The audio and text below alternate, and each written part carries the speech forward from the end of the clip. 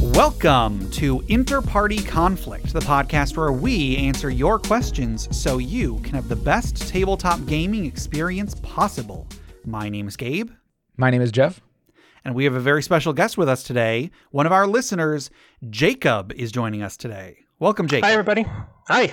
Woo. How you doing? Good. How are you guys? Pretty good. Awesome. Jeff, how are you doing? I'm doing all right. Just got back from Thanksgiving with the family, so Cool. it went well because it was the first time the dog went on a long trip with us. So and it went really well actually. She did very good in the car, very good at when we were at the place, and very good on the car ride back. So I'm actually doing pretty good, relatively speaking. I'm in a good place. Awesome. So listeners, we are recording this on the day after Thanksgiving. So, I'm sure all of us have a dangerously high level of turkey in our bloodstream. Yes, Definitely. Jacob, how are you doing? Did you have a good Thanksgiving? How you doing, I guess? Yeah, no, it was good. We had turkey and, all the usual stuff. Here in Hawaii, we do things a little bit different. So we had some pork and some Kalua pig and some pancit, if you know Filipino food. Yeah. I don't, but it sounds good to me. Pancit's amazing. It's just this noodle dish with, vegetables and usually chicken put in there. Jeff seems to know what it is. I mean, it's just like, Hawaiian cuisine just all around is great, but just like when you get into like the pork and the goodness. Yeah. Well, that's one thing they can cook for sure. It's like we get Kalua pork, which it's where they stick the pig underground for 24 hours and they let it cook with the koa wood. But my wife was kind of broken when she got to the mainland and found out that, it's basically just pulled pork. So, Sure. But the flavor with the wood, it's a different thing. Yeah. Right. I mean, like just pulled pork in general, I absolutely love, but in all different forms, like, the barbecue pulled pork is good, but then Skylar makes, I guess it's closer to like a taco season. She puts more like taco seasoning stuff in it. And like she does like a, pulled pork for like, we put in like little tacos and stuff. And that's really good. Amazing. I love some pulled pork. Yeah, that sounds good. Yeah. So I had a bit of an ordeal to get Thanksgiving going this year. Oh, right. I'll try to keep it short because I've complained about it both to Jeff. I actually discussed it with Jacob on our Discord. Basically, I was making 2 turkeys for some reason, even though almost nobody was coming over this year. 1 turkey would have been way more than enough. But I decided I wanted to make 2 turkeys and I wanted to smoke one of them, but it was too big. Everywhere that I looked for guidelines on how long to smoke it was basically like, don't do that because it's just too big. And so I cut it up into 8 pieces, 2 legs, 2 breasts, 2 thighs, 2 wings. And then I was trying to find out, okay, I can smoke them in parts. That'll surely be faster. But how long do I smoke it for? Nobody knows. I even called the Butterball Turkey Helpline. Right. And they were like, yeah, we don't know. That's not really our specialty, so we just don't know how to do it. And then, so I just did something. I YOLO'd it. And then today, I was on Reddit, and, r/askculinary is a subreddit that I'm a part of.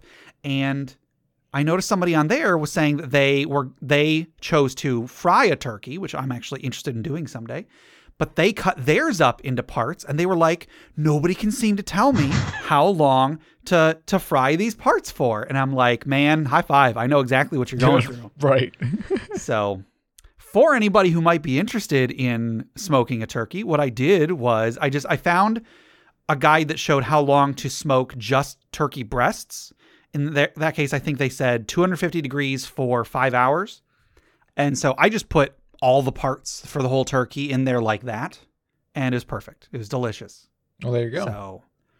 So there you go. You think that it would be like the simple math of it, you just sort of like whatever the smallest piece is, or like whatever the biggest piece is, you kind of go off of that. Maybe. Nobody could tell me that though. Which I guess that's kind of technically what you did, because wouldn't the breast be like at least the biggest like full chunk of meat? Yeah, the breasts and the legs tend to be around the same amount of time. So I feel like that's about what you did. Is just like, whatever you would cook the breast for, which is like that's the biggest chunk of meat. So go off of that. Maybe the smaller bits might end up a little bit more like overdone or dry or something. But yeah. I don't know. Everything was delicious. Yeah, and as if you were on the Reddit, I was asking, my wife's cousin runs a smoke. They do smoked meat and everything, and he basically said, when I told him he gave it cut in 8 pieces, he goes, "Don't do that." I was like, "It's too late. It's already done." Well, that's what other people told me to do too. But then the things they told me to do, I can't do. Like they told me to spatchcock it, which is when you cut the spine out and then you just kind of unroll it so it's like flat. But I don't have room for that. My smoker isn't big enough, so I think I might be getting a new smoker so that I can in the future. We'll see. But it was frustrating because I was like, surely someone has done this before. But the only advice I could get was, don't do it. Do something else. Here, I'll tell you how to do this other thing instead. This other thing that you don't have the space for. Yeah, exactly. Anyway, so that was my Thanksgiving. I guess we had way too much food. I almost made a pumpkin cheesecake and 2 pumpkin pies. Ooh. But at the last minute, I decided to make a pumpkin cheesecake and only 1 pumpkin pie. Oh man. We still have most of the pumpkin pie and about a quarter of the cheesecake left. So, one of these days, I want to try your cheesecake, Gabe. I hear about it all the time now on the podcast. I can send you the recipe. It's super easy. Oh, that'd be great. Yeah, his pumpkin cheesecake is amazing. It's so good. I will return the favor and send you our pumpkin crunch recipe so we can trade. Yeah. We actually had a bonus episode on our Patreon that Jeff and I discussed some of our favorite recipes, and I put all the links to the recipes in the show notes for that. So if anyone happens to still be on our Patreon, they can go check that out. I'll just put the pumpkin cheesecake recipe in the show notes for this. So yeah. Yeah. So, Jacob, I always mean to ask our guests how they got into tabletop gaming. So how did you get into D&D, any other tabletop games? How did you get into it? Yeah, well, I guess it'd probably help if I introduced myself a little bit. I didn't do that earlier. Sure, I'm sorry. Yeah, no, that's my bad. I'm Jacob Cassens. I'm a teacher. I also do a lot of other things. I do a lot of copywriting, editing, and such like that. I work for a marketing company called Pixel Pop Marketing, doing the copywriting and editing. I also do ghostwriting and things like that for the board game industry and the RPG industry. A lot of that stuff comes with NDAs. It's always kind of exciting. Sure. So that's kind of my side gig. I don't know any teachers that don't have a side gig, and I have a couple. But the editing one is a big one. Yeah, it's unfortunate that the teachers need a side gig, but right. Yeah. It's just kind of the way it is. But I enjoy what I do. I enjoy the rules editing and writing and things like that. I've done play testing for board games for quite a while as well. But as for getting into gaming in general, my whole life, my family has always been into games, board games and such. And when I was very young, about 7 or 8, Final Fantasy came out for the Nintendo. And man, that game blew me away because I'm not really into the action games where you have to, play and be fast and do all that stuff. I'd rather play a game where I can answer puzzles. And then I found out that there's Dungeons and Dragons shortly after I found this. And that was kind of the turning point. So I played Hero Quest, Dungeons and Dragons, Shadowrun, Tunnels and Trolls, all of these games that I could find at the time when I was 8 years old. And I played them since then. So that's going back over 30 years. I've been playing role-playing games, board games.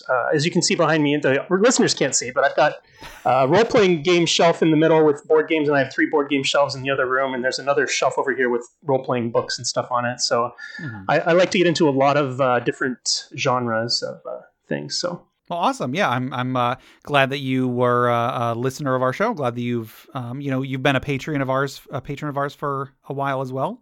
Mm-hmm. So glad to have you. I know you didn't get to take part in very much of it, but you joined shortly before the end of our monthly Roll20 game. Yeah, that was fun. I think you might have only been there for like 1 or 2 sessions, but glad you were at least able to join us for a little while. Yeah, I got into one session. I couldn't make the other one due to timing, but it was fun. I loved the Axolotl story, and just building the character. As a game master, usually I don't get to do that. So, sure. Jeff, I don't know if you heard. I made an Axolotl. It was basically a bard warlock mix. It was a lot of fun to mess around with. Yeah, it was pretty cool. Warlock, nice, very good. Yeah. No, and we got to fight the giant he of many arms, Orgosh, I think he was, right? Kugrash, that's it. Yeah, Kugrash of so many arms. Of all of the arms. That was a very fun campaign. I wish we could have kept that going for longer, but unfortunately, it's just hasn't been an option. So yeah. Well, I have to tell you guys too.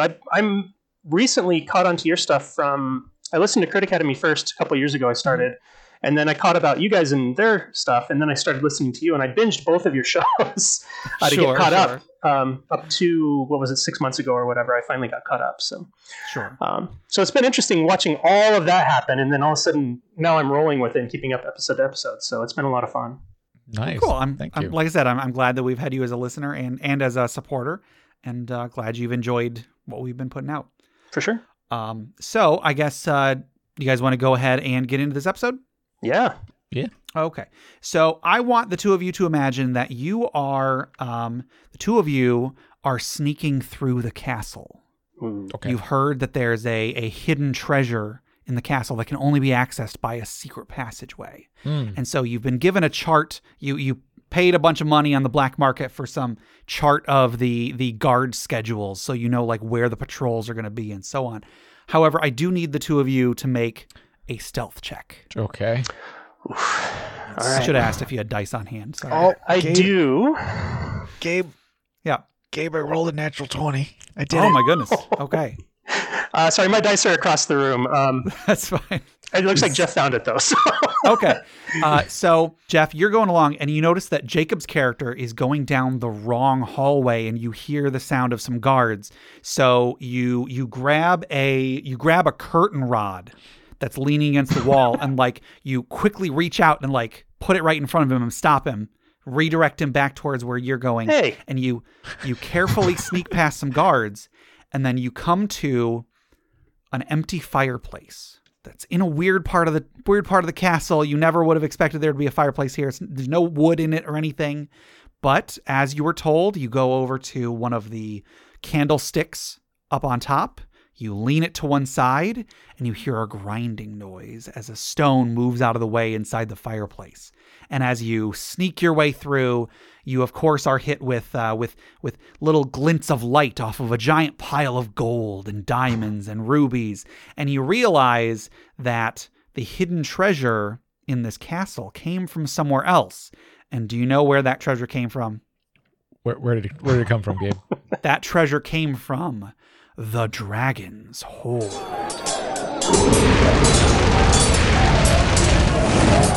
Oh no. Guys, I just rolled the dice again. It was another 20. Is this still the metal die you got? Yeah, this is that metal die. Awesome. This die that Gabe got me has been amazing. Like I think at the very least in the times that I've rolled it for like the Dragon's Hoard intros, I think it's only run like single digits like maybe once. Yeah. Hey. Was that a Christmas present from last year or was that something else? I think it was a Christmas present, yeah. Okay. So. Yeah, I went to Pandemonium. That's a store near us, and they were having a sale on a bunch of stuff, and so I figured, let me just pick up some cool dice and give them out to friends. Oh, there's a 1. I just rolled 1. Jeff! Well, no, but you got it out of the way. It's clear. Right. All right. Yeah. Fair enough. All right. So, Jacob, you had an item to bring in today. Is that correct? Yeah, I do, actually. Okay. So just a little bit of intro to it. I was running a Princes of the Apocalypse game a while back with one of my D&D groups, and I had a cleric of Mask, which was really interesting because it's a thief, and he wanted to be kind of like this shady character, but be a cleric of Mask. Yeah. And I was like, how do I come up with an item for this guy that's going to be relatable and useful? And so I came up with what I called the Coin Pouch of Mask, or it can be any world. It can be Bakub or Illidamara or whoever in your world it is. So I have it down as a wondrous item, and I have it down as rare. That might be flexible, but I think it fits pretty well. So it's a regular leather pouch with a drawstring, and when found, if you open it up and look inside, it has 1d4 plus 1 coins in it, and they're large. They're about the size of like a $50 US coin size. That's pretty big, but they wanted them to be a little bit different. On one side, they have Mask's symbol or whatever god you decide to use for your world, and on the other side is a dagger. And as an action, the owner can reach into the bag, at which point there will only be 1 coin. You can't pull out more than 1 coin at a time. Mm-hmm. And they flip it. If the coin lands on the side with the Mask symbol, the user can target a willing target within 20 feet and heal them for 2d4 plus 2 hit points. However, if the target accepts the healing, an amount of gold equal to the amount healed magically disappears from their inventory and cannot be prevented. If the recipient doesn't have enough gold to cover the cost, the coin is still consumed, but there is no effect. So if they're not carrying on their person enough coins for the heal, then they're not getting healed. If the result of the coin flip is the dagger, the user can choose a target within 20 feet, make a ranged throwing attack, adding their dexterity modifier to the attack roll. This is considered a magical attack for resistance or immunity effects. The user is considered proficient, and the coin turns into a glittering dagger as soon as it leaves the user's hand, dealing 2d4 plus dex damage upon a successful hit. Upon rolling damage, an equivalent number of gold magically disappears from the user's inventory.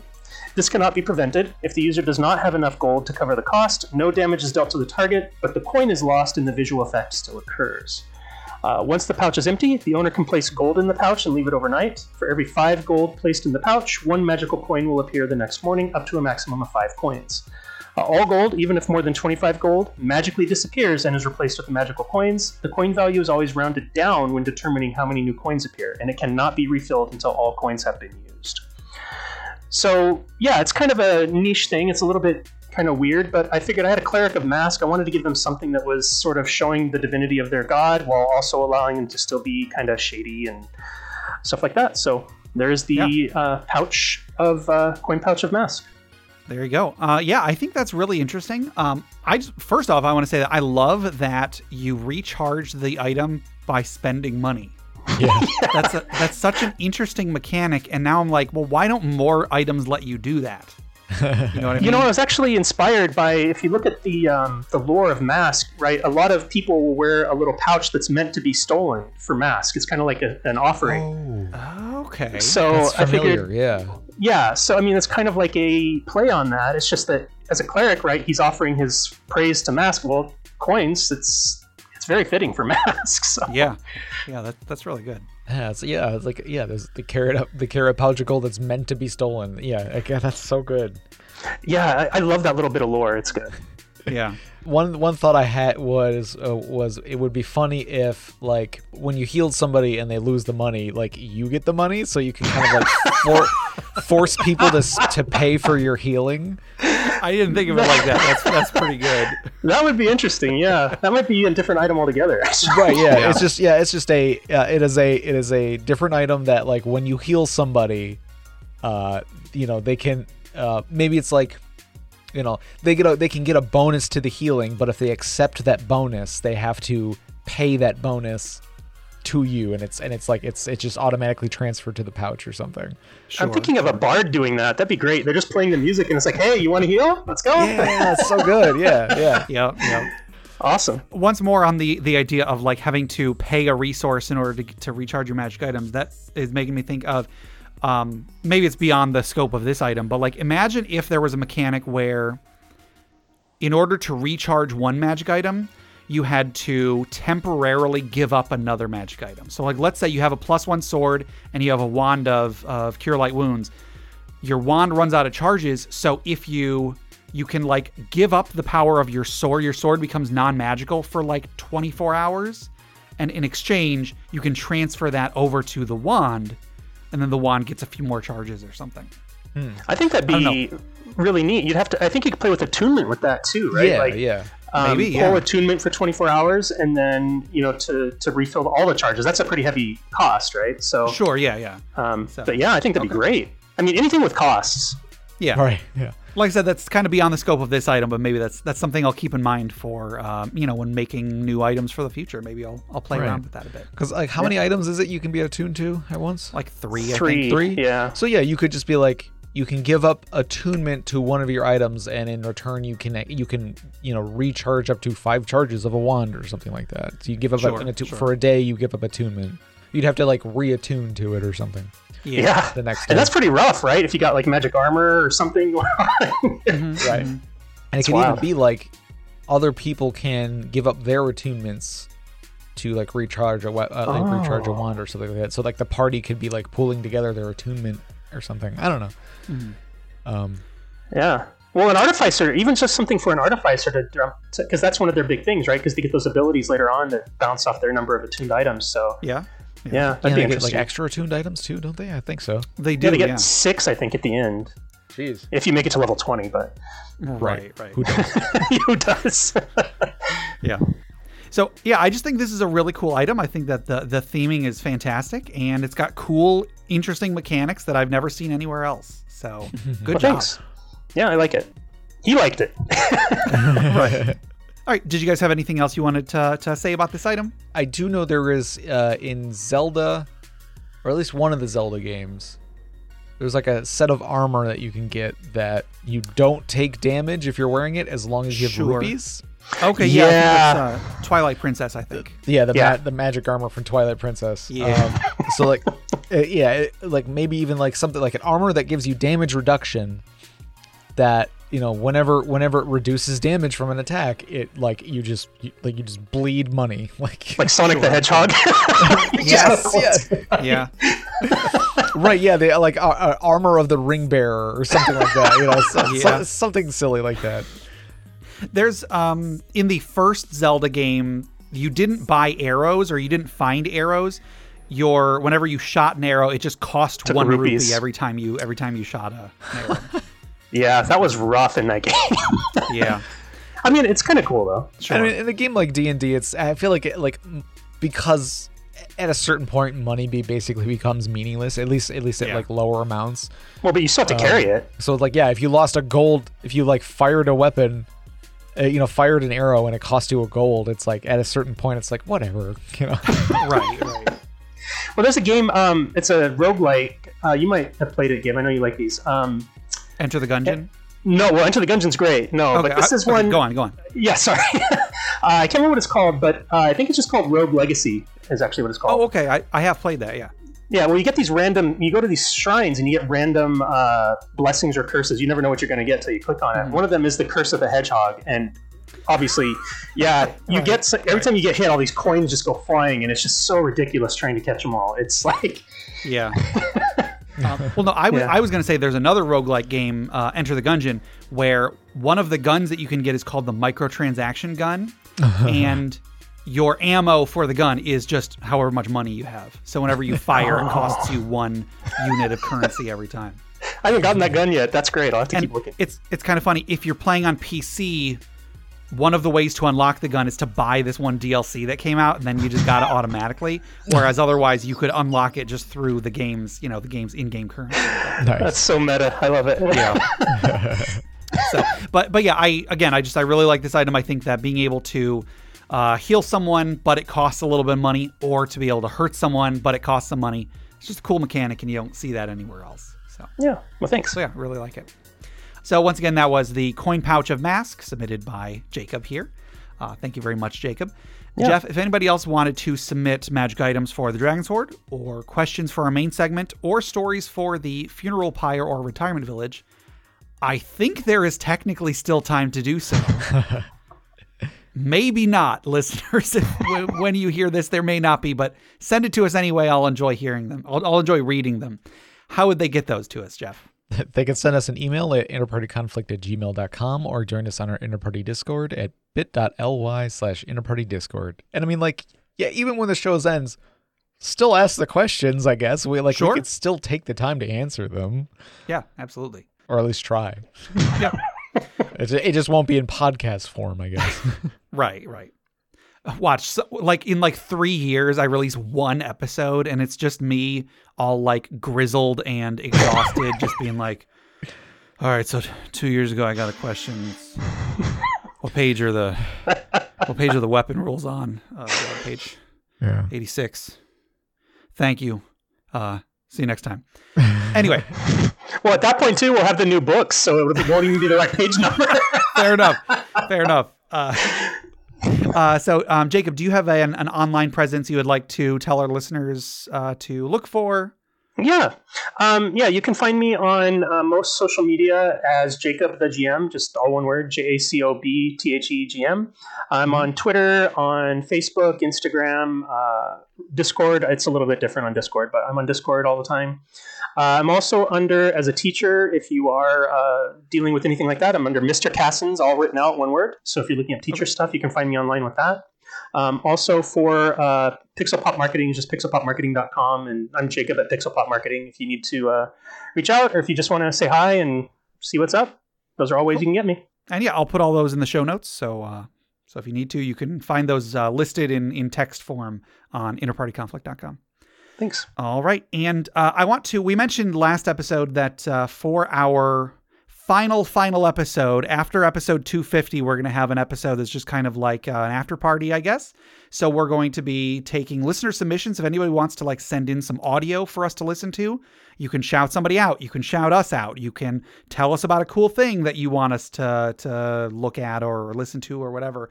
You can just tell a story. You can, tell us something to record for your gaming group, and we'll say it on air, and then you can cut out the audio in your own time and do whatever you want with it. Anything that anybody wants to submit for a final episode, we'd love to include all of it. So just can we wish for more episodes? You can wish for it, but like wishing for more wishes, it may not happen. I just had to ask because I know people are going to ask. Sure. Just send us anything that you want us to put on our final episode, and it'll probably make it on there. I plan on having a big grab bag of fun stuff on our final episode. So get those into us. Just email us at interpartyconflict@gmail.com. And then just one more quick thing. Check out the other podcasts on the Crit Nation Fellowship. Check out Crit Academy at critacademy.com. It's a great podcast where the great guys over there, they make new and reusable content for players and DMs alike. They recently finished a Kickstarter for Extraordinary Expeditions, which is going to be a book of adventures and stuff. And I backed on a Kickstarter level where there's actually going to be some stuff in there that is heavily inspired by us. So keep an eye out for that when that comes out sometime next year. I'm really excited for it. Crit Academy. Also check out Brute Force and Ignorance. They're an actual play podcast. I forgot to mention this earlier, but thank you to Damien, who was a guest on our episode last week. Everybody go check out Adventures in Aurelia as well. And then the last two podcasts on the Crit Nation Fellowship, check out D&D Character Lab and the Kind GM podcast. So we got some great stuff for any kind of podcast listener. Go check it all out. Enough of all that. Let's get into some questions, Jeff. All right, our first question comes from MRV73 on Discord, and they ask, what kind of things have people done to adapt 5e for kids? Yeah, I feel like we've touched on running an RPG for kids in the past. I don't know if I had a ton to contribute then, but maybe as a group we can come up with some stuff this time. Yeah, right. Jacob, off the top, did you have any ideas that you have either experienced or that you have thought to use in the future? Yeah, no, I've actually done this a bit. I've run pop culture clubs and D&D clubs. Some of the schools I've been at, it's there's already somebody there that has Battleship and Monopoly, and they call that game club, so I couldn't call my club game club. Yeah. So I had to call it pop culture club, and then I just had everything in there. So I would run games, and I'd have other students, help students get started running games with 5e. And I do want to point out, though, Gabe, I believe you had a whole episode where you ranted about playing with kids. Well, my rant was about people who judge others for playing with kids. Right. My point was that it's okay to play with kids. That in and of itself is not anything. There's nothing wrong with that. It's when you make it weird that it becomes weird. Yeah, no, exactly. Yeah. Anyway. And as a teacher, especially, we get things like this a lot where it's like, oh, well, who's in the club? And it's like, kids? Kids are in the club. Kids are in the club. But yeah, so basically with D&D 5e, the nice thing about it is that it's very approachable. You can get somebody a character sheet and give them a D20, and they're pretty much good to go, especially if you take the time to get it done early. So what I've seen happen is just like when I was a kid, right? Again, I started young. I was 8 years old. So for me, I loved making characters. and this is back in basic D&D and AD&D editions, right? Mm-hmm. So it was a lot more complicated. Right. But for now, what kids can do is they can step in and go, those kids that are interested, you want to sort of harness them and use them as sort of like a co-DM for a while and give them that benefit of working with you to get them going. And usually it's not that they're not capable, it's that they're afraid because they've never done it, right? And it does take a lot as a DM to put yourself out there and take those risks. And Gabe, you've talked about it before on the show, no matter how many times you do it, you're still nervous every time. Even though you're with friends, doesn't matter. Every time. Yeah. I'm always like, oh, are they going to screw up what I got? Am I going to be okay? And so with kids, it's amplified, right? So with 5e, I think one of the great things about it is that, first of all, pretty much every book that's come out has some kind of beginning adventure, some kind of beginning module. Mm-hmm. You have all the modules on DM's Guild. But more importantly, there are websites and programs that allow you to simplify the rules. If you go to DM's Guild or Drive-Thru RPG, there's a bunch of supplements. I can't even name all of them. There's so many, but I'll see if I can find some and put them in the show notes. Yeah, and afterwards I can pull them up. I've got the modules. I just don't have them here. Sure. But yeah, it's one of the things with kids is that they just want to play a game. They don't want to necessarily make 30 characters. They don't want to sit there and break down all the rules of D&D. They want to go break things and have fun and do silly stuff, right? Sure. So what I found with D&D 5th edition is, again, pre-generated characters, kids, a very good idea to start off. The other thing is simplify it by basically, at the very first time you play, you can focus on whatever you want to with your kids, but focus on, okay, this is your attack die. Make it the same for everybody, a D6, a D8, whatever, doesn't matter. Give them a die. And then when they get into combat, it's like, all right, you're going to cast this spell, roll an attack roll a D8. There's your damage. And what you'll find is the kids outside of that are able to create everything else on their own. It's all about the imagination, and those kids have it in droves. They have plenty of imagination. They have not yet experienced a world that has crushed their spirit and their sense of wonder. Yeah, exactly. No, that's exactly the thing, right? And with teaching, that's one of the hard things too, is to reach them and make sure that they haven't given up their freedom of willfulness, right? It's kind of something that they try to break out. Oh, you can't do that, right? But at the end of the day, the goal is to, with D&D and with everything really, is to get them to go, hey, I can do this, right? Sure. But yeah, I think that's the big thing. Is the big hurdle with kids isn't that they don't want to do anything. It's just that, first of all, there's a lot of rules. No kid wants to read that big of a book unless they're a total nerd like we were when we were kids. Right. And they just want to go play a game and roll dice and hit stuff. So you don't need to do anything crazy. You just need to have fun. And the other thing is, let them win. Okay. You don't need to have some crazy intense challenge. You don't need to have a complex backstory. There's a bad guy. They're attacking the town. Go take care of it. Mm-hmm. And I think that's it. Stay focused. Keep it lined up. And honestly, the kids that have played with my game groups, they start after I get one DM going. They'll usually go teach everybody else how to DM, and it just spreads. And it's amazing. Just let them do their thing. Cool. So yeah, I think that's my experience with it. Okay. So would you say that it might be, rather than sticking really closely to like, these are the rules, this is what you can do, this is what you can't do, would it be better to pose more situations where you're asking the players, what do you see? What, like you open the door and there's a monster. Hey kid, what monster is it? Something like that. I think that depends on your age group. So I've taught high school and middle school. I don't really work with elementary school kids so much. I have before, but more recently it's been high school and middle school. With high school kids, yes, absolutely. Okay. Middle school, because clubs tend to have a mix of between 6th and 8th grade students, I think it's easier if you just sort of describe what they see. Having miniatures is good, but just because at first they aren't going to know what to do. They're going to feel very lost because they're used to having things in front of them. Sure. So yeah, I think that would be my suggestion. I think with high school kids, though, for sure. When I taught at the high school and had the game club, those kids, they were playing D&D way more than I ever will. So I haven't had a ton of experience playing with younger kids. I think the youngest kids I've ever run a game for were like middle school. And even then it was only a couple times. I remember one of the times was, I'm pretty sure I've mentioned on the show a long time ago, I was doing something not at my local library, but a different library a long time ago. And I was getting paid to come in and teach some kids how to play the game. And then like the other 2 DMs that were supposed to show up just flaked out. And so I had like 12 kids that I had to explain the game to. And again, I'm pretty sure they were all middle school age. And with them, I didn't really focus on creating like an adventure. It was more, I sort of set the scene and then a bunch of monsters show up. And then I kind of just went person by person, I had the roll initiative or whatever. I went person by person and I just kind of asked them, what do you want to do?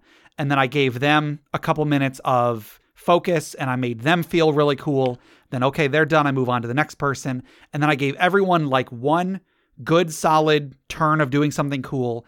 And then the encounter's over. Because by that point, like, 4 hours had passed because of how D&D is. So, so like, yeah, if I were doing like a more long-term game, I would probably have done it differently. I also wouldn't have, 12 kids in the group. But I think you did as well as you could have given the circumstances. Sure. I mean, D&D is hard to lay out, and when you weren't expecting that big of a group too. But I mean, really, that's all you can do. And D&D is about, at the end of the day, the fun of everybody involved, like you guys say all the time. And if they're having fun rolling dice and killing monsters, then great. And that's usually how we all kind of get started in it, and then we realize the depth of role play later. And I think that's the thing too. Unless you're working with theater kids or something, it's and you know about that, Gabe. You're much more. But yeah, I think that you're right. I think you did as well as you could have in that situation. As somebody who deals with a lot of kids all the time, it's sure. So I was wondering about if there were just some ways that you could kind of dumb down the rules a little bit in order to make them a bit simpler for someone that's just, if you have like 20 minutes to show someone what D&D is, someone who has no knowledge of the rules, a younger person, whatever. And one idea that popped into my head was, rather than dealing with, okay, you've got this modifier to this skill, this modifier to this skill, and so on. 5th edition's advantage might be just a quick little shortcut. You could give someone 2 dice and say, okay, pick a few things that your character is good at. And then they say, I want to be good at this, I want to be good at this and this. And then maybe ask them, what are some things your character is bad at? And then, okay, I'm bad at this, bad at this, bad at this. And then whenever they are encountering something that they are neither good nor bad at, have them roll a d20, just whatever the number says, that's whether they succeed or fail. If it's something that they're good at, have them roll both, and it's with advantage. So the higher of the two, that's that flat number is what they go at. And then whichever things they're bad at, roll both, take disadvantage, and then so on. Again, not really D&D, but if you just needed to just quickly get someone into, here's what what rolling dice in order to succeed at a goal is like. Yeah. That's one way that you could do it without having to explain okay, well, so athletics is this, and then acrobatics is this, and then persuasion is this, and then bluff is this, or whatever. I'm mixing all my 3rd edition terms in. There's a lot of rules, and you especially with little kids, would not want to bog down the game with all of the rules, I think. Yeah, and I think that's the important thing at the end of the day is it's just like when I teach regular board games to people, right? Because I've done a lot of that for like Upper Deck and stuff like that. When you teach new games to people, they don't want to know all of the intricate strategies to the game. They're just trying to understand how it works. Sure. And so you're not going to go through and go, well, if you had 3 more turns, you could do, they don't want to hear it. Right. But at the end of the day, though, like you said, it's just getting them started on the idea of rolling dice. And you could break it apart, and the next time if they play again, add in, the extra die rolls if you need to. Sure. But yeah, I also found one of the games, I had it here, I forgot. It's called No Thank You Evil by Monty Cook Games. It's actually pretty good. It does a good job of teaching kids how to basically play the game. You roll dice, and everything's based on D6s for this one, just to keep it simple. Okay. But your stats are like tough, smart, awesome. It's pretty kid oriented, because if you try to explain charisma to a kid, they're it's gone. But yeah, No Thank You Evil, and the other one's called Hero Kids that I could think of off the top of my head. Okay. Which does the same thing. You have basic stats. They've simplified, your physical stats, your intelligence and wisdom into mental stats, and basically like a will stat of some kind. And that way the kids just know, I'm doing something physical. I'm running. Okay, well, you're going to roll the running dice or whatever. Sure. So yeah, I think that that's the big thing. Yeah, I actually think that that's something that's always neat to look at, like newer rules light RPGs for, because, for example, the Halloween, not this past Halloween, but the one before, we did an actual play where I ran a game of a horror RPG called Scream the Horror. Right, that was good. It's up on our, even for people who are not patrons, it went up this year on Halloween on our regular feed. And in that game, your stats are like, rather than having, you got strength, dexterity, constitution, intelligence, wisdom, charisma, and then you've got your skills, you've got, athletics, you've got acrobatics, you've got deception, you've got persuasion, you've got whatever. And then, there's also your saving throws and so on. There are 6 stats. I just held up the number 3 for some reason. There are 6 stats in this game: sports, cool, read, escape, attack, and mend. And each of those, there's like a 5-word description of what that is. And that's pretty much it. And so, yeah, that's one of the reasons that I think that D&D isn't always the best game for someone who is not used to playing RPGs, because a system that theoretically, if it were just made from the ground up today, could be very simple like this, where you've got 6 stats and that's it. D&D is kind of beholden to having a lot of rules, and then a lot of sub-rules, and then a lot of interactions between rules, and so on and so on. So it does do the game a bit of a disservice when you are trying to teach it to someone who, may have a harder time following a lot of rules, like kids. Well, and that goes back to teaching anything in general. And I found this teaching board games, teaching as a teacher, or whatever. We've been playing for a long time, right? We've been playing D&D for years. So every time a new edition of D&D comes out, it's not like I have to relearn the basic concept. I just have to go look at what changed. And that's, that advantage means that when I go and explain something, I'm taking for granted 30 years of knowledge that you may not have background in. So, roll a D20. What's a D20? Right. I would never even think about that, right? So I think that's the other thing where, in being a rules editor, for example, one of the things that I help with is basically stopping and going, okay, what if somebody's never rolled a die in their life? Like, how do we make this make sense? And so I think that as a teacher, when you're teaching a new game like that, you'd really have to go, okay, you guys don't know anything? Cool. Here's a dice. This die is called this. This die is called this. We're going to go attack somebody. Roll the die for attack. And that's how I introduced my son, actually, was that. I basically got some miniatures, got a map, put his guy out there, and I said, hey, there's a guy over there with a hood on. He looks scary. I'm going to attack him, And then that was it. And once he realized what he wanted to do, he was able to flesh it out from there. But again, kids have the imagination. We just need to get them rolling. Sure. Jeff and I have a mutual friend, Steve, that has been on the show before, and I mentioned him many times.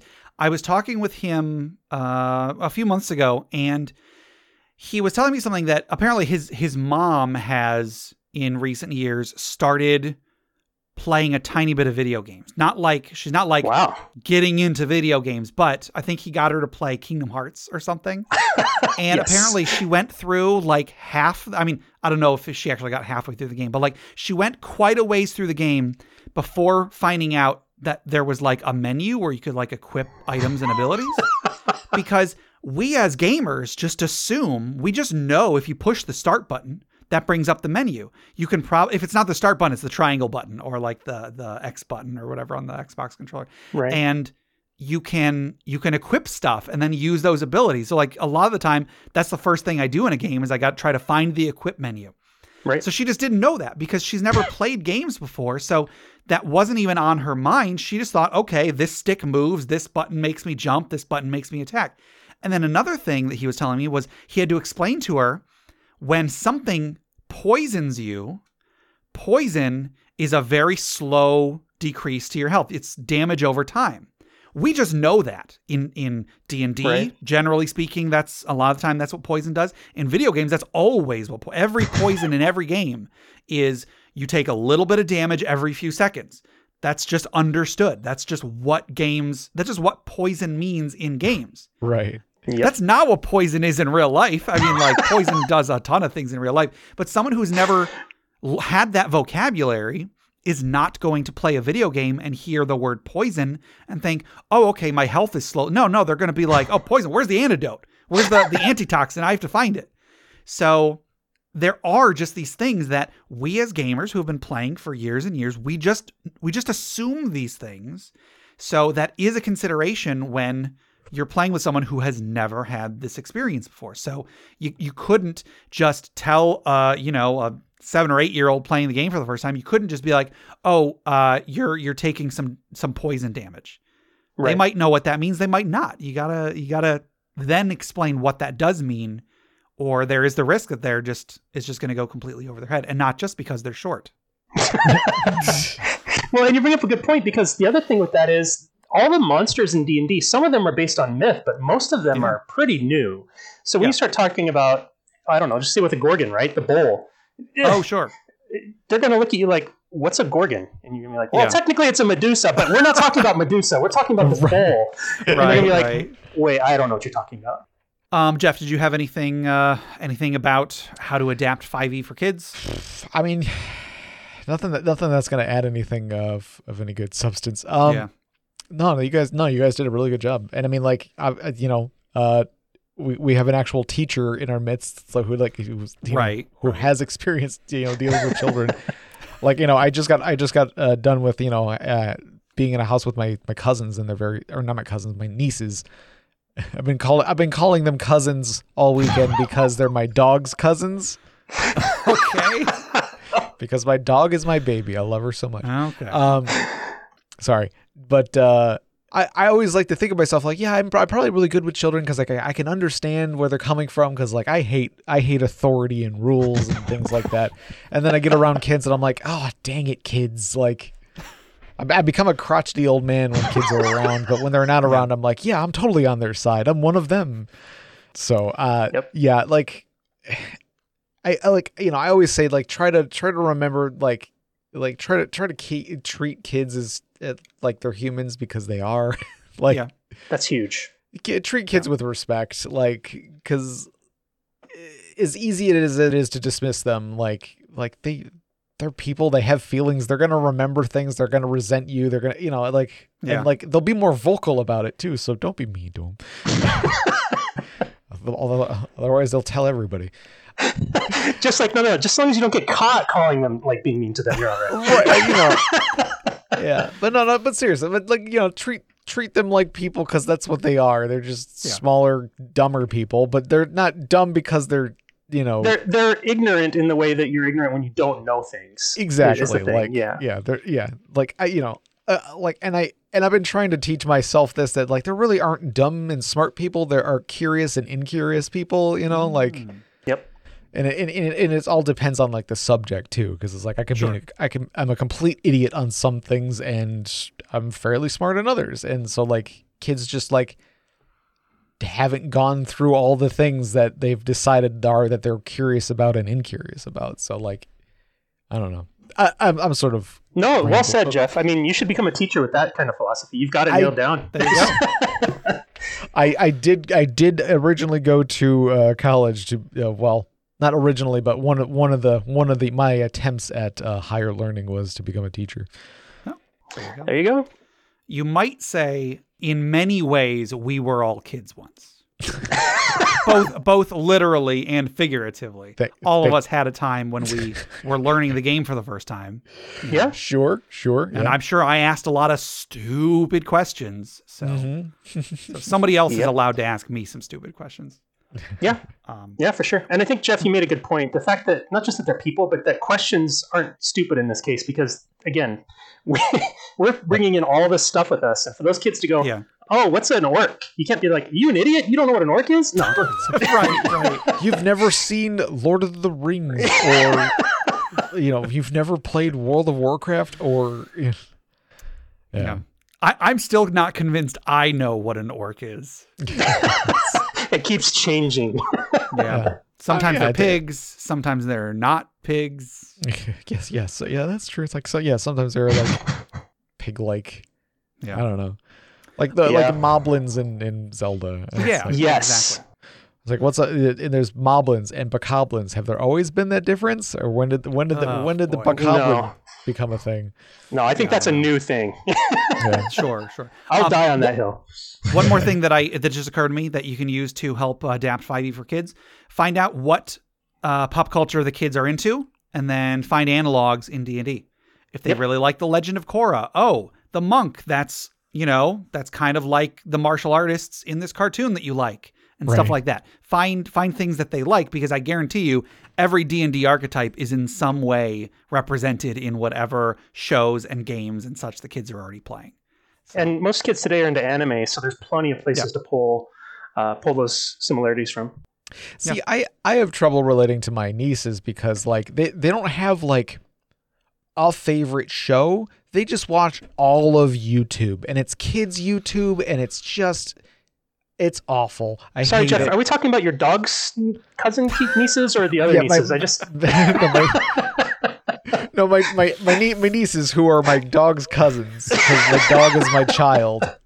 I am dog. Hi. No, I just like, it's like my youngest niece, like, or not my youngest niece, because my sister had a baby recently. Nothing you're saying is accurate, Jeff. Yeah, I keep. So no, like they don't have like a favorite show, like they know like movies that they like, like Frozen or whatever. It's like, okay, so I guess you could like maybe equate that, like you can be a wizard and have like ice powers like Elsa in Frozen or something. Please, Jeff, she would be a sorcerer. Yes, I know, Gabe. Shut up. Whatever. Sorry, I just had to be that guy. No, you're right. But it's simple terms. It's simple terms for a child. It's like you can wield magic like Elsa in Frozen. But lately, it's just like they just watch like YouTube video and then whatever's next on the algorithm they watch, and so it's just like unboxing videos and things like that. It's Jeff, like, just let it go. Gotcha. But I want them to be into things that I can turn into nerd stuff. Like I need my my sister's offspring to be nerds. just so I could be like, see what it's like. Uncle Jeff, I don't want to go to the game store. You're gonna come in here and you're gonna buy some dice and you're gonna like it. I'm getting you a set of dice and you're gonna like it. I'll get you the ones that look like ice from from that stupid Disney thing you like. Well, you know what they have now, Jeff? They have My Little Pony D&D sets with the die in it and everything. You may end up playing. There you go. I was gonna say, get them one of those metal D20s that I got you, because then they'll get 20s all the time. Right, they'll just always be winning, and it's like, and then they'll go through life thinking it's that easy. Yeah. Oh, the lies. All right, our next question comes from Fingers Fate on email, and they ask, what do you think of role-playing a world or game session without the racism that seems cooked into the very crust of D&D? Yeah, so like I think we had an episode a long time ago that was about how do you get across to your players that an evil race isn't necessarily the bad guy or something. Yeah. This is a slightly different idea. This is like, how do you just kind of create a world where those preconceived notions either don't exist or like have to be proven before they can be assumed, I guess. Right. And I do think not too long ago we sort of touched on, because like D&D, I know, or like Wizards of the Coast wanted to like move away from like more racial differences, right. In the like the player races and stuff. Yeah. Like all orcs are stupid kind of thing. It's like, well, right. It is hard. It's an uphill battle, because so much, kind of like how just what orcs are because of all the media that they've been in. You also know that orcs are savages. They're brutish savages because all of the media that has portrayed them ever portrays them as brute savages. Right. And because even like through Tolkien and stuff like that, like they, there was some, at the very least, loose, like he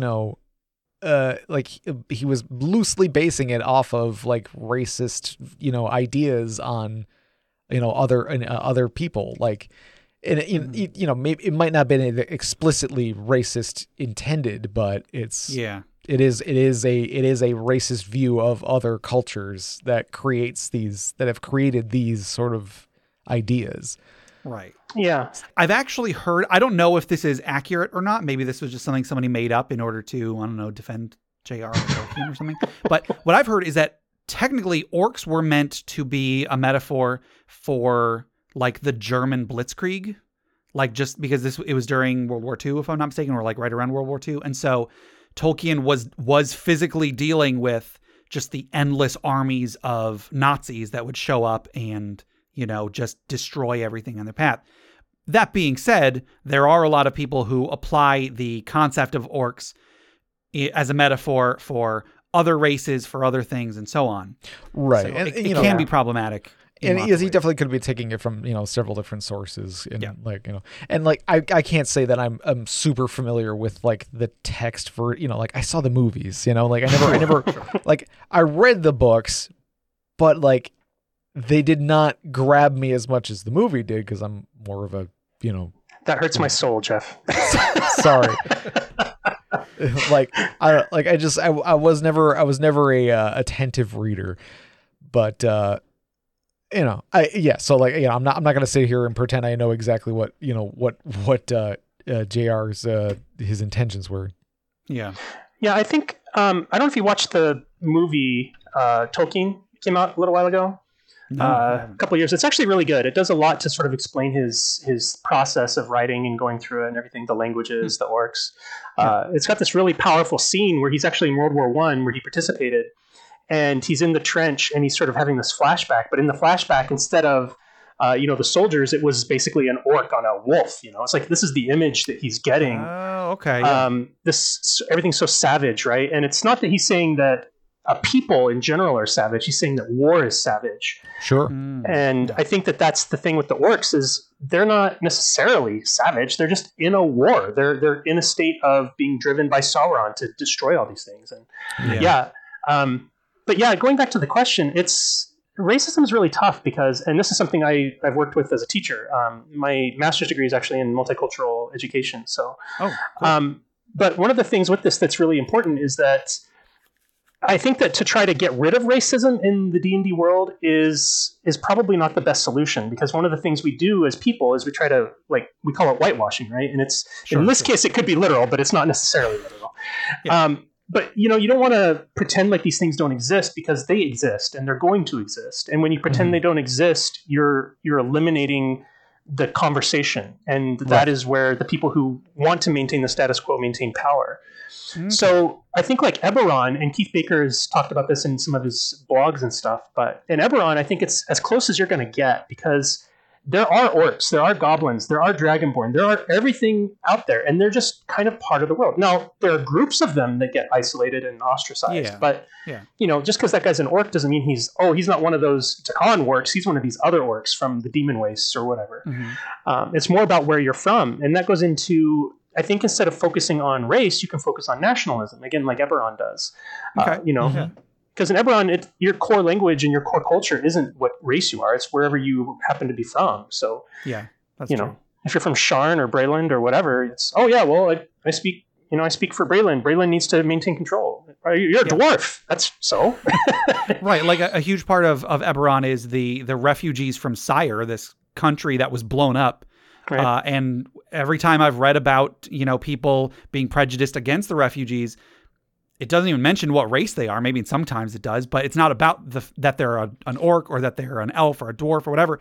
It's that they're from this country that people either don't like or they think got what they deserved, or they're just these people that they're all suffering, and so that's why they're doing what they're doing, I guess. Yeah, and I think that's one of the things that Eberron did really well. I think Forgotten Realms has a lot more of the tropes.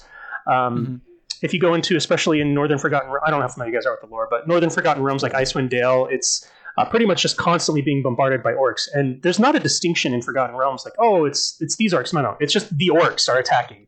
Yeah. So it's pretty... It's a very like Warhammer 40K version of orcs, where it's just like there is the orcs and they are going to fight, and that's just all they do. Right. Yeah, I mean, and 40K orcs are fascinating because they basically have this sort of tie to chaos where they can just sort of think something and it works. Yes, it's just. I love 40K orcs. They're some of my favorite. They're some of my favorite versions of orcs. Yeah. It's so great. It's like, how do you have a gigantic mech that works? I don't know. I believed it did, and there it is. I built it. The 40K orcs have like the closest like connection to like the psychic realm or whatever it's called, the warp. Yeah. So they are the most like psychically powerful race, but they don't really know it. Like they just believe in something and it happens, and it happens because they have such a deep connection to the psychic abilities of the universe or whatever. Yeah. I love them so much. They're ridiculous. Well, and I was gonna say, taking that back to the story, I think that's what we look at in our world, right? Look at these games. All these games are delineated by race, and it's Warhammer 40K. It's not like this is a culture. It's literally the humans in 40K hate all the aliens. They call them Xenos, and they just want to kill them all, right? Sure. And that's part of the conversation, but their world is intentionally meant to be dark and not good. So when you look at that, it's not meant to be a model of what you should be. Whereas in D&D, it's different because that model, we're the heroes, right? We should be above these things. And but I think in D&D, getting back to the question where it says role-playing game sessions without the racism, I think that you could do this by playing a game where everybody's one race, right? They're humans or dwarves or whatever. And just have them play that race and not run into anybody else for a while and watch what the players do. And it could be a good way to have a conversation. But at the same time, I think that most people and this is just me being blunt, most people don't have the actual intuitive sensitivity to race to actually do that maturely. Okay, yeah. Because it's going to turn silly at some point, and then you're going to cross a line. But I think that's something to look at yourself with if you're doing that. But the other way of this is just having everybody be racist. In my games, I don't try to make the races stand out for anything, really, unless it's important to a plot point. And it's not because I'm trying to be better than anybody else. It's just that I don't want to remember all the races and stuff. It gets really hard as a DM to, that Johnny over there is the dwarf barmaid, but Junie over there is a human barmaid. And I don't want to remember all that. So it's a barmaid. It's a whatever. Focus on the fish. Sure. But I think that's another way you can do it is just have it not be a thing. And Eberron gives you a good place to start, I think, for that. Ravnica is another setting. I was just telling Gabe earlier, I was reading that one. Which guild you belong to matters more than what your race is. Like, it's irrelevant. And Jeff, you play Magic, so you see that a lot in the different cards. You can have anybody from anywhere being in pretty much any guild. So, yeah. What you just said, Jacob, makes me think that like when I'm running a game and I do mention, I feel like I don't mention an NPC's race often. When I do, I'm just doing it as a shorthand instead of having to describe what they look like. Right. I'm just using that as a shorthand for like, oh, so it's a dwarf, so they're short, they're stocky, they probably got hair all over. Sure. I'm not necessarily trying to make it about their race. It's just if I can say what they look like in one word as opposed to in like 10 words. Yeah. But whether that is the best approach or not, hey, that could be problematic in ways. If anybody thinks that it is, I'd love to hear about it. I'd love to hear a better way to do it. I think that's the problem, right? Even just going around when you look at like all the jokes about police sketches and stuff, right? It's like, Peter Griffin did one on Family Guy one time. It was like he's asking the person what they look like, and he ended up just drawing like a very racist, stereotypical Asian person on his sheet. Family Guy was lampooning the idea that one of the first questions they ask you is, what did they look like? And then you don't want to say, they were Asian or they were black or they were white or whatever. Sure. And the thing is, at the end of the day, that's who we are, right? I'm white. I'm white male. I think there's a point where you can cross a boundary of being too sensitive about it, but that's me saying this from a privileged position. Sure. But I think on the other hand, if you don't acknowledge it and you don't use it as part of your description, you're taking out something that actually makes us unique at the same time, right? We're all different. And I think, like, I'm Basque. I don't know if you guys know what that is. It's a specific culture of people.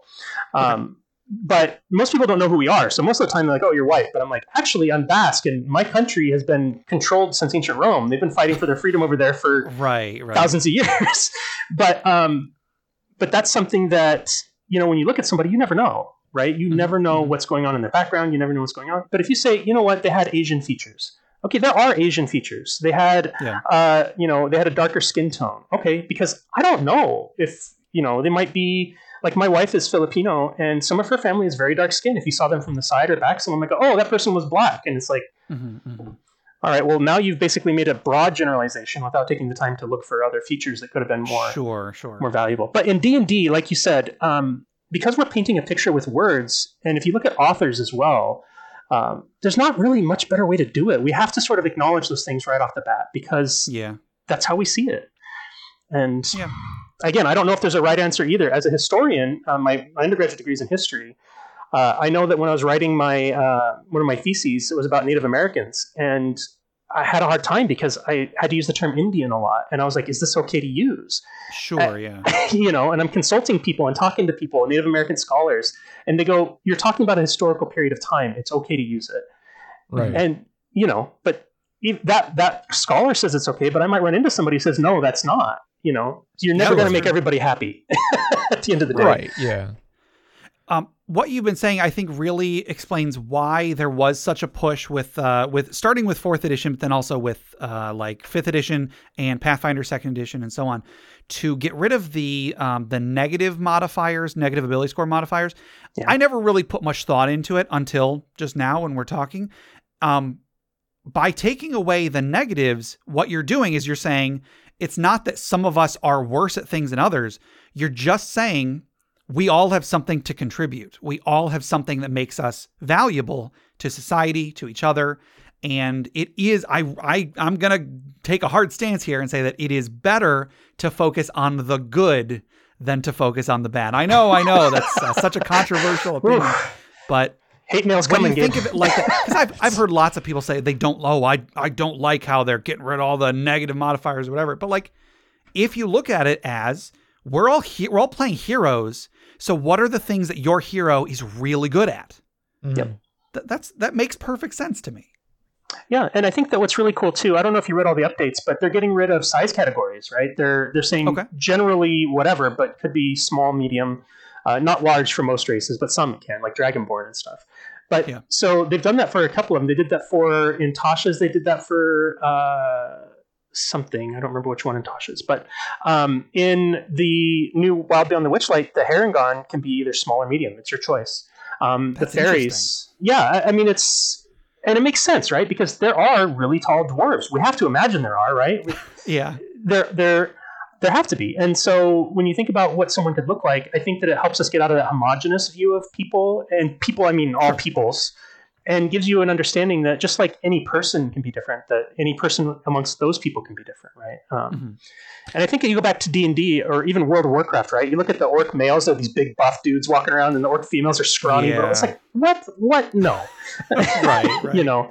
So it covers a lot of boundaries. But yeah, I think the big thing is, at the end of the day, so long as your intent is good and you're being mature about it and you're not allowing racial issues to cause concern at the table, I think that's the best you can do. You know, we're only people. We're only human, and it'll probably be generations before we get past this, you know, as a culture. But I think we've come a long way, and I think that to deny that is taking away the growth that we've found. And I mean, just the fact that my wife is Filipino, right? Like, there's a time and place where that wouldn't have been okay, you know, in our country. So I think we've come a long way, and I think that to say that we haven't is hurtful to that growth, but also we still have a long way to go, and I think it's important to acknowledge that. Yeah. So really, the answer to the question is play Eberron. Yeah, absolutely. I am 100% behind that. Yeah, or Ravnica. Play Ravnica or Eberron. There you go. Eberron's great. Eberron's great. Got Warforged. You know, when it came out, I remember they did the contest, and I was just like, when I saw the art, you didn't tell you anything. You know, it was just a robot, basically. I was like, why do we have robots in D&D? I was like, this is stupid. But then when it came out, I read it. I was like, this is amazing. It's so good. Yeah, it was... Yeah, I'm still hate on the robots, whatever. Well, I just, you know, at the time I was young, and you know how you're much more convinced that you're right when you're young because you haven't experienced the world. Right. I'm like, no, D&D is swords and wizards and clerics, and what is this new class? That's stupid. Get rid of it. But you know, and as you get older, you learn to see everything's gray, not black and white. And but no, once you get into Eberron, it's not that robots are in there. It's just that Keith Baker and the team did such a good job of making everything fit and have a purpose. And I think that that's where we run into a lot of problems with D&D. It's like, well, what are orcs going to be if they're not just the bad guys? Like, people? You know, it's like, oh no, what a strange and unusual concept. Right, and there's plenty of beasts and other things out there for you to attack and deal with and so on. So if it's a humanoid race, then make it a humanoid race. Make it have all the good and the bad. And I think part of the problem with that is that humans have always been so bland until recent editions. I think that they've done a good job of making them less bland. So, all right. Well, I think that'll do it for our regular questions for this week. But we do still have our social media questions. Our last social media question was, your character has to help you move. Are they going to help you, hinder you, or something else entirely? Jacob, did you have a response to this question? Yeah, I thought about using my character from your Roll20 game, but I've been playing in a Star Wars RPG game, and I have a character named Azuli who's a Togruta.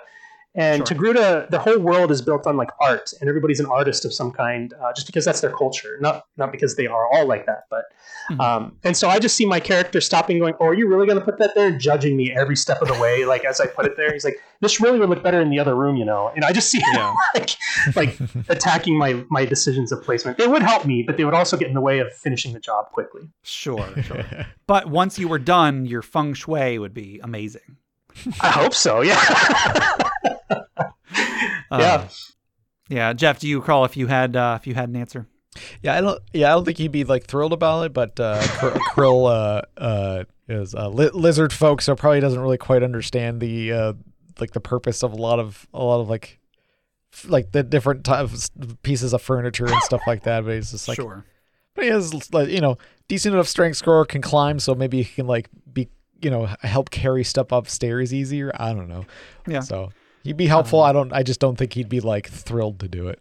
Sure. He's the guy who can climb up the rail and get behind the couch after you've pushed it up halfway. Right. You've wedged it and you're like, oh man, yeah. And my character in that same campaign is a half-orc paladin, and she's very strong, so she would help in carrying things. However, she tends to almost die basically all the time, so she's a liability. I have a feeling something bad would happen. The couch would fall on her. And, pretty much, yeah. So yeah, over on Facebook, Jake F says, I think it's pronounced Howcat or Howacat, would cast Bless on me and sit in the cleanest corner of the apartment making wry, backhanded comments on my performance. If I did a good job, he would order lunch for both of us with my credit card. Fair enough.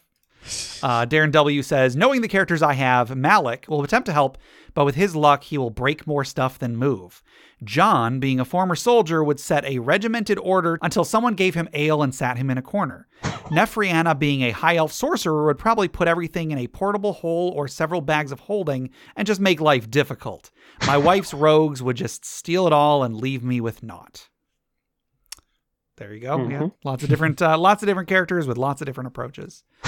Over on Reddit, Alistar the Minotaur says, of the 3 characters I'm currently playing, Dwayne Elizondo Mountain Dew Herbert Camacho would easily be the most helpful, as he's in incredible shape and would take carrying most of furniture individually as a challenge. Hold on, I need a second after that.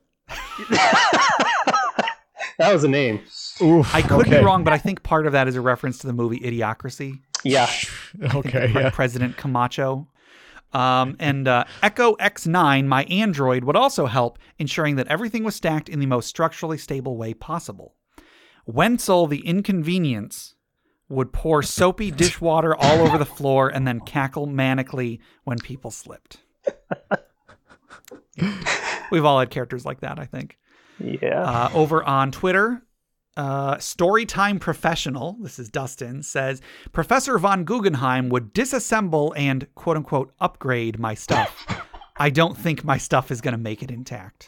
That was his character from our previous Roll20 game, where he would make gadgets that were intended to do one thing but ended up being weapons. Sure. Like a sugar dispenser that was his ranged weapon. Pez. Yeah. Offensive Pez. Over on Discord, Deborah Soar says, so I invited my character over to help me move, but I somehow ended up helping her move into my new house. What just happened? Where are my things? Collins B says, Kongu has no useful force powers for moving, and Tantawan devolved into a 4-hour diatribe about what constitutes a table. Or a hot dog. So I recently, the other day, I re-listened to our Dinner Party Conflict episode. Uh-huh. I don't remember what made me think of that, but just I wanted to listen to that. So I went back and I listened to that. That is, I'm going to strongly say that is one of the best episodes we've ever made. It's the one that's not even about. There's a point where Jeff said a hot dog is closer to a salad than a sandwich. And like, I got nothing. That's some of the best audio ever. Amazing. I gotta go. I gotta go clip that audio. Okay, awesome. That should be your ringtone, Jeff. Hot dog is closer to a salad than a sandwich. Yeah. That's amazing. Good job, past me. Good job, past Jeff, yes. Stiltskin Koopa 84 says, Itai of the Lojax Mountains could probably move everything without a partner, but he'd have trouble squeezing through my human-sized doors, and he'd risk crushing anything fragile enough for a Goliath's hands to crush on accident. So everything. Yeah.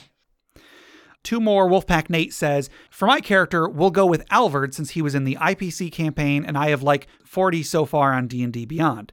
He'd definitely be a huge help being a Goliath. And Floofy Shoob says, my character's from a superhero game, so yeah, easiest move ever. Fair enough. So that was our last social media question. Thank you, everybody who wrote in. Our next social media question is, gaming wise, what is something you are thankful for this year? Jacob, what do you got? Well, I mean, I'm going to give the answer for the show that you paid me to do and say interparty conflict, but okay, thank you. Here's your $20. I'll just slide that through the webcam. No, but really, I think I'm grateful for the ability that we have to communicate like this.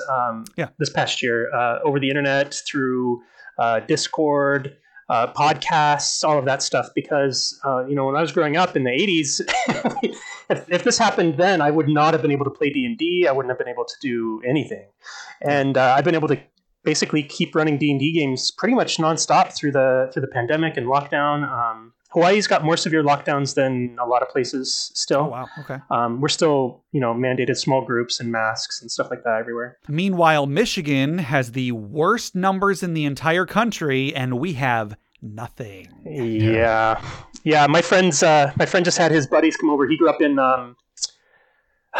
close to Flint. I can't remember the town he grew up in. It's a small town. Sure. But his buddies just came from Michigan, and they came to Vegas. And Vegas is about half and half. And he said that they came in and they're like, "Oh, we have to wear masks?" It's like, guys. Yeah. Yeah. Keep it classy, Michigan. Yeah. Oh, but yeah. And I think that over the past year, though, the ability to connect online has been the big thing. Getting digital content for games has been amazing. Roll20, Foundry, all of these new tools. But yeah, having a community that has been built over podcasts, a digital platform to communicate and keep growing the gaming industry, not industry so much as community. Yeah. It's been amazing. And so IPC is part of that, obviously. And if you guys aren't on the Interparty Discord, get on there. It's great. Come hang out. But yeah, just IPC, Crit Academy, all the podcasts I've been listening to, and all the digital content I would say I'm grateful for with gaming. Cool. Jeff, how about you? Yeah, I'll kind of piggyback off of that just because, it is really nice to be able to still be in contact with everybody. And I will also say I'm thankful for Gabe and my friends and my other friends, Steve and Jay, and how we're able to get together once a month online and play some tabletop games. And we would always joke, in our time on this podcast, we've always joked at how we never play the game. We talk about it every week, but we can't find to actually sit down and play it. And this past year, we've been making steps to playing more often, and we play at least once a month. I'm playing a game, so I'm happy. Yeah, I remember when we were, we'd been out of high school for a couple of years. We played D&D in person every week, basically every week. Yep. And then we all kind of started moving apart. I know Steve moved away, and then Jay moved away, and then I moved away. And we had tried in the early days of internet role-playing games, we had tried to set up some sort of way that we could play remotely, but at that time there just wasn't a way to do it. And so it ultimately went nowhere. And this year, the four of us, for the first time, have actually been able to get a consistent game, and it's fantastic. I think it's so cool. I, like you, Jeff, I'm so thankful for that. Thankful that it's possible. Other people have been doing it for years. It's so cool that I'm thankful that more people have been getting into the hobby as a result. So I'm definitely thankful for that. But of course, I'm also going to get sappy, and I'm going to say that I am so thankful for this podcast and for the community that has risen up around it. I'm thankful for Jacob for being a listener, for being a supporter, for being a guest host, and of course, I'm super thankful for Jeff. Jeff has been my wonderful co-host for the last almost 5 years. And sorry. And I'm so thankful for that. And I don't know if either of us knew what we were getting ourselves into 5 years ago when we started, but it's been a wild ride, and I'm super thankful for that. So thank you, Jeff. Thanks. I want to point out too, I think that I know, Gabe, you're kind of the face of the podcast, but Jeff, I want to say you guys both are so important to this podcast. It's the team of you that makes this so amazing. Well, good. Yeah. I've said to Jeff, I consider us equals in every way. I mean, sure, I do a lot more the editing and stuff, but if I didn't want to, I'm sure Jeff would. I do it because I want to. I do it because I tend to micromanage stuff. So that's on me. And you hold yourself in such high standards, that. I would feel nervous about Oh, he doesn't hold you in high standards, Jeff. Just himself. I mean, but there you go. But I hold myself to high standards as well, and and then there's also the added the added pressure of well, I don't want to let Gabe down. I wouldn't want to let Gabe down. Who'd want to do that? Sure. Is this where we see the dark side of Gabe when you turn in something, you missed an audio cue or something? And... the reason Jeff doesn't want to disappoint me is because he knows what happens. Are you going to pull a misery thing, put the block between the ankles? And... Oh, no. Oh, God. that is this still... got dark real fast. I'm sorry, everybody. Whenever I think of someone getting upset with someone for their creative work, I think of misery. It just pops into my head. It's just, oh. Now we know why the podcast is ending. Oh goodness. All right. On that note, I'm super thankful for all of our listeners, all the people who have been willing to pay us money for several of the last 5 years. It's such a humbling thing, and it's so awesome that people like what we do so much. So thank you, listener, for being here. So I think that'll do it for our questions for today. But before we close out, let's wind down a little bit. Let's relax. Let's take a deep breath. Let's remember those who have come before us, who have given their lives that we may have a better world to live in, as we toss another log onto the funeral pyre.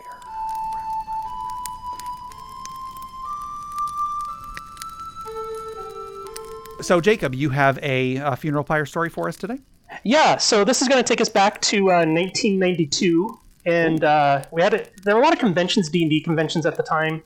AD&D was the big game, of course, first edition. Second edition had just come out, but it was still kind of transitioning. People weren't fully transitioned over. Mm-hmm. So I'm at this convention, and there were a bunch of events. 2 events. You're going to think that the big melee where you get to run around and fight people, and every person you kill, you get $2 is where this is going to come from. Sure, However, that is not the funeral pyre. There was a tournament game where you basically played, and you got a character assigned to you. There were 30 tables, I believe. And you had to go through and basically try to get as much gold with your character as you could individually while also working with the party. And then at the end of it, basically, it kept getting harder and harder until somebody died, until there's only one player left at each table, and then moved on. It was fun. My problem was I played a rogue, and I was like, I'm going whole hog with this. I'm going to jump in and play a rogue. Yeah. I walk into this room by myself. I'm scouting ahead, and there's a giant shelf with gold on it. And I'm like, this is trapped.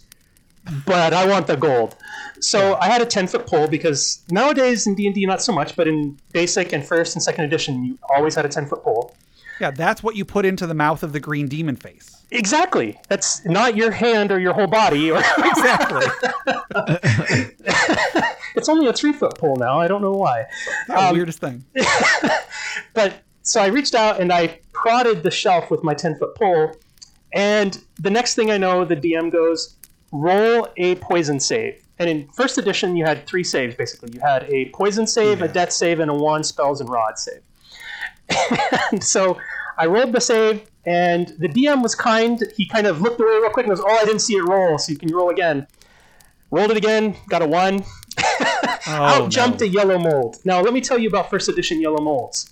You have a 50% chance per contact that it's going to release spores. He had already rolled that ahead of time. If you fail the poison save, you are killed instantly. Your lungs filled with yellow mold growth, unless you make the saving throw. Even if you make the saving throw, you still have to have Cure Disease and Resurrection cast on you within 24 hours to be revived. Wow. First edition was... I have my old first edition monster manual here. I just pulled it up just to get it right. So I proceeded to die, and at this particular event, whenever someone died, they'd come by and ring a huge cowbell and sing na na na na na na na na hey hey hey goodbye. Okay. And so I did my little arms up, and I walked away. The third person in the entire tavern kicked out of the game through death. And that is my goodness! So it's not even that like you got to the end. You were one of the first. And the worst part is some of the other people were like, "Don't touch that," and I'm like, "But it's gold. I'm a rogue. I'm going to touch it." Yeah. So. That was my, I don't have a name for him or anything, but that was my funeral pyre. Okay, wow.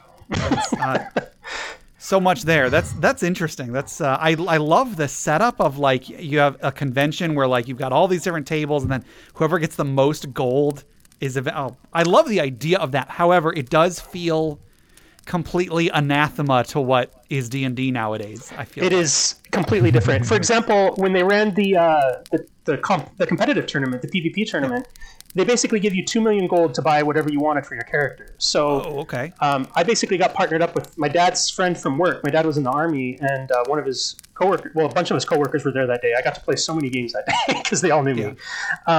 But one of my dad's coworkers teamed up with me. He goes, "Look, you be the bait. I'm going to be an invisible rogue with Ioun stones, and I'm going to backstab everybody who comes up to you."